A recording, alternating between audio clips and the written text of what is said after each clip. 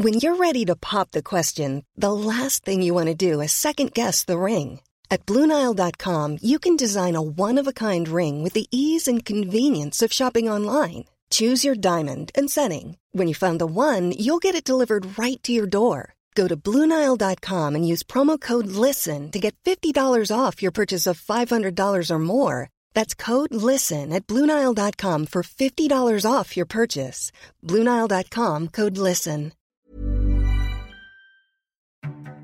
Hello and welcome to the New Abnormal special bonus episode. We're so excited to have you. Today we have a very special guest with Barbara Reese, who's a longtime executive in Trump's real estate company. And today she's going to talk about the Donald Trump that she knew. Hi, Barbara. Thank you so much for joining us. My pleasure. Talk to me about what your job was at the Trump organization. Okay, well, yeah, I talk about my book, 18 Years. Kind of like how I worked for him for 18 years and what it reveals about him. I worked for HRH Construction, the first two of those 18 years, building the Grand Hyatt Hotel with Donald was the developer and the person in charge. So I got to know him there, and that's where he found me and invited me to be in charge of construction of Trump Tower. So in 1980, I went to the Trump organization as a vice president in charge of construction of Trump Tower.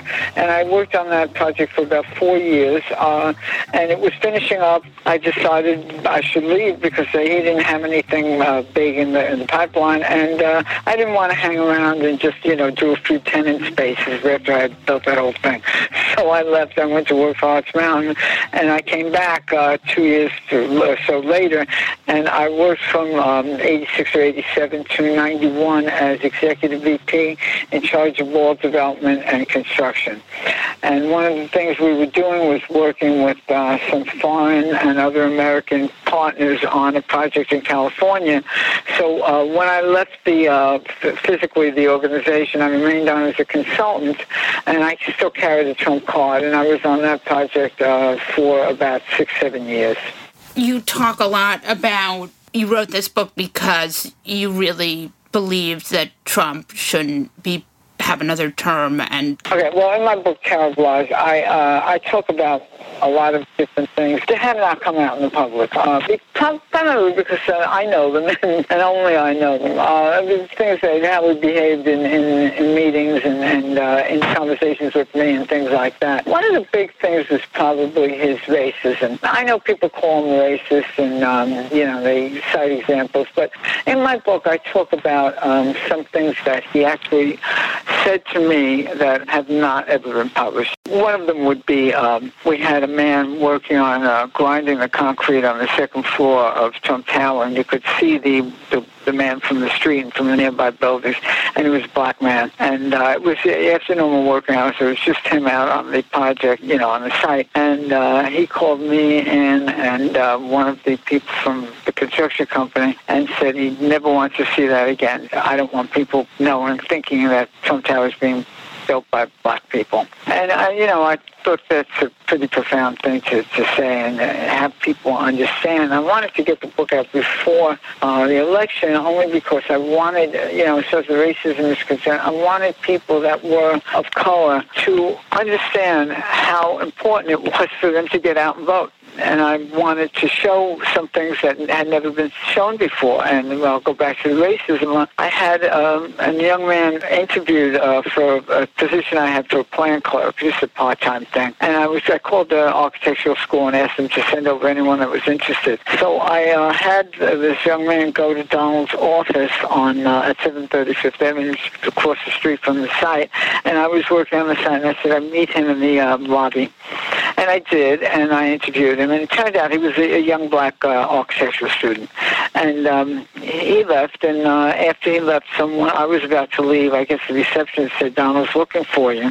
So I went back to Donald's office, and again, he said, don't you ever do that again. I don't ever want to see this young black kid sitting in my lobby where millionaires are coming in to buy apartments. And, again, this kind of thing I didn't think people really knew about him. It's one thing to say a Muslim man, and it's another thing to say I don't want a black man sitting in my lobby. So, there's things like that, and there's more in the book. There's a ton ton of speculation about organized crime. I know that these industries tend to be very tied with organized crime.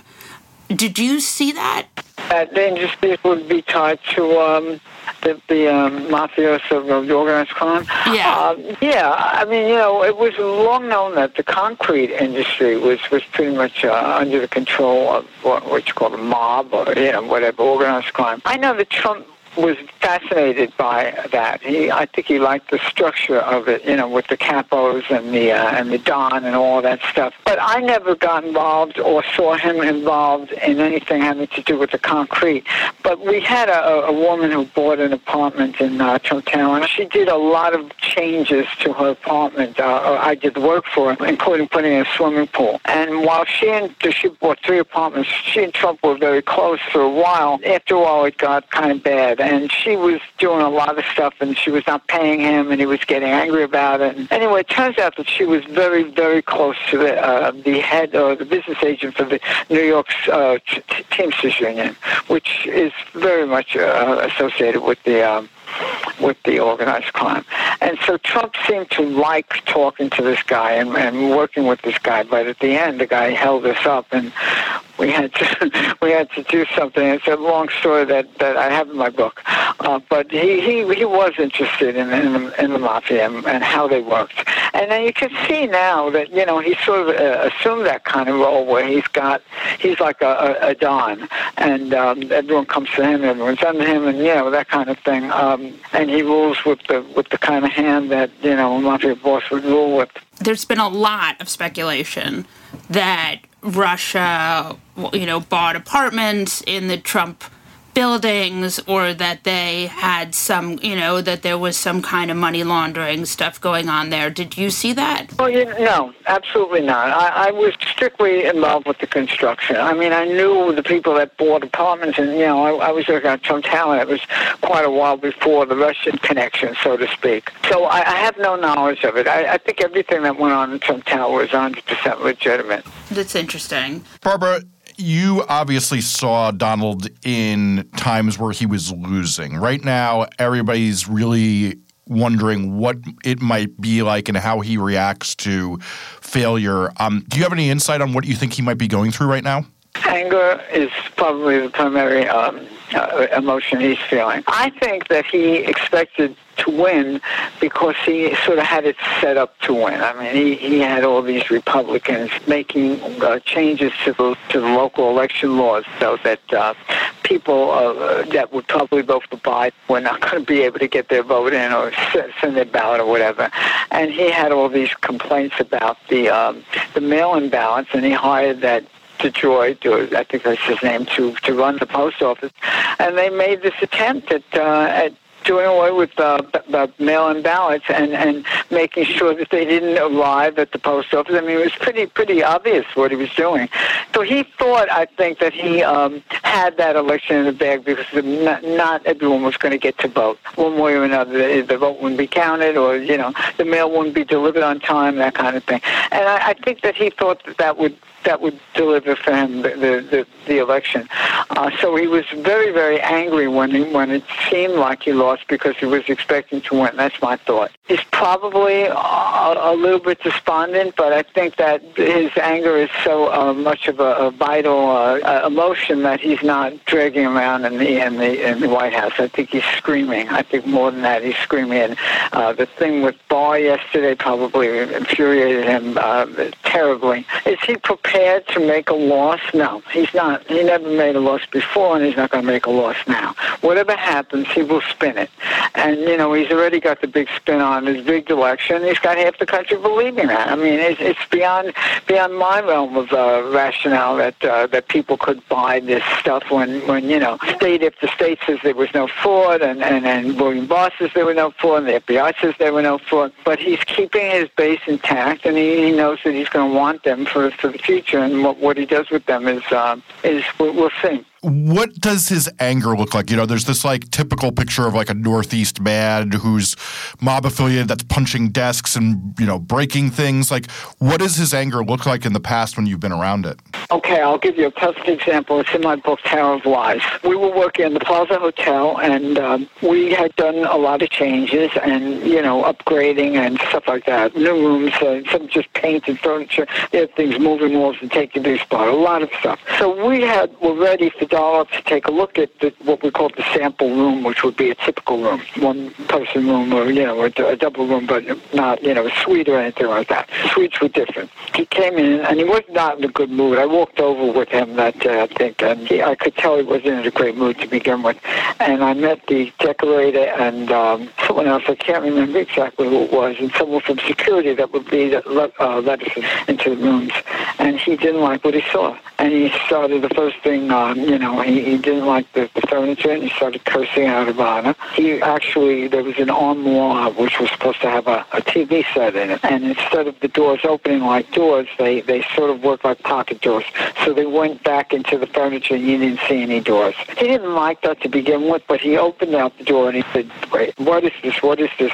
Using curse words and crap and stuff like that. Pulled the door out, and for some reason it didn't come out all the way, and he shook it. He pulled that door right off the armoire. And I never saw anything like that. He was so angry. We went to the bathroom, and we had done this green marble, which was from China, and it looked very pretty with the white fixtures, but it was not like Vermont green, what we had in the lobby at Trump Tower.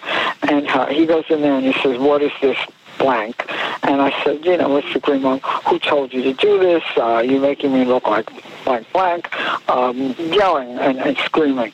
And I said, I went back at him. Of course, you proved this town. This is what you wanted. This is the cheapest one. Don't blame it on me, And he was so angry that it occurred to me, I say this in my book, that he might hit me. Oh, wow. That's how angry he was. Because of the marble? Because he said, I wish I could use the words, that he used, but you're making me look like an idiot, and this is absolute garbage, and, But I think, things were going on in his life, and I don't think this was the only thing that was on his mind. I think he had stuff going on with Ivana, and I think that he had financial stuff going on with the casinos and stuff like that.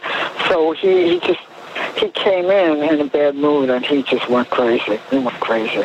But I've seen him lose it other times, too.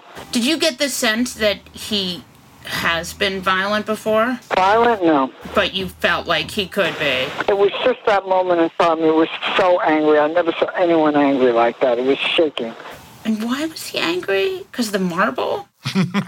No, it was all the furniture. He didn't like the furniture. He didn't like the room. He didn't like the marble. He saw this as a reflection on him. When people walk into one of his rooms or one of his brothers or whatever, they see Trump. He is Trump.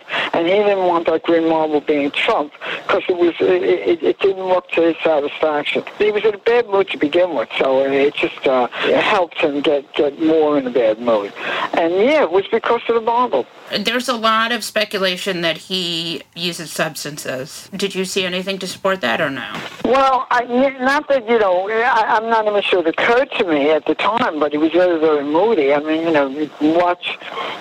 1 minute he was flying high, and the next minute he was angry or depressed or whatever. I know that he went to a doctor that a lot of people use, and I ended up using myself for diet information, diet guidance, and who dispensed pills like they were candy. Maybe he was getting something from that, but I didn't have any direct knowledge of him taking any substances. Do you think he'll have to be dragged from the White House, or you think he'll leave on his own? I don't know. He's playing with the military, and I think people are speculating that he might be trying some kind of a coup. And if he did that, which I don't think he could do, it's not possible, but then he would say, but otherwise, no, he's not going to be dragged. No, absolutely not. The visual of that would be too much for him. You think he'll sort of go to Mar-a-Lago? Well, it depends on whether or not there are indictments against him. And I think if there's a chance of him going to jail, he'll leave before his presidency is over. Yeah. And leave the country. Oh, really? Well, yeah. I mean, if it looks like he's going to go to jail, absolutely, sure. All right. Thank you so much. This was really great. On that note, we'll wrap up this episode of The New Abnormal from The Daily Beast. In future episodes, we'll be talking with smart folks from The Daily Beast and beyond, from media, culture, politics, and science, who will help us understand what's happening to our country and the world. We hope you'll subscribe to us on your favorite podcast app and share the show on social media. We're just getting started and don't want you to miss an episode. If you'd like to follow us on Twitter, I'm Molly Jongfast and he's the Rick Wilson. Thanks so much for listening, and we'll see you again on the next episode.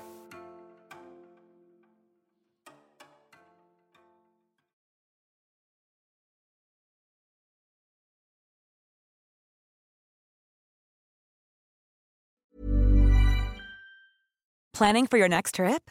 Elevate your travel style with Quince. Quince has all the jet-setting essentials you'll want for your next getaway, like European linen, premium luggage options, buttery soft Italian leather bags, and so much more. And is all priced at 50 to 80% less than similar brands. Plus, Quince only works with factories that use safe and ethical manufacturing practices. Pack your bags with high-quality essentials you'll be wearing for vacations to come with Quince. Go to quince.com/pack for free shipping and 365-day returns.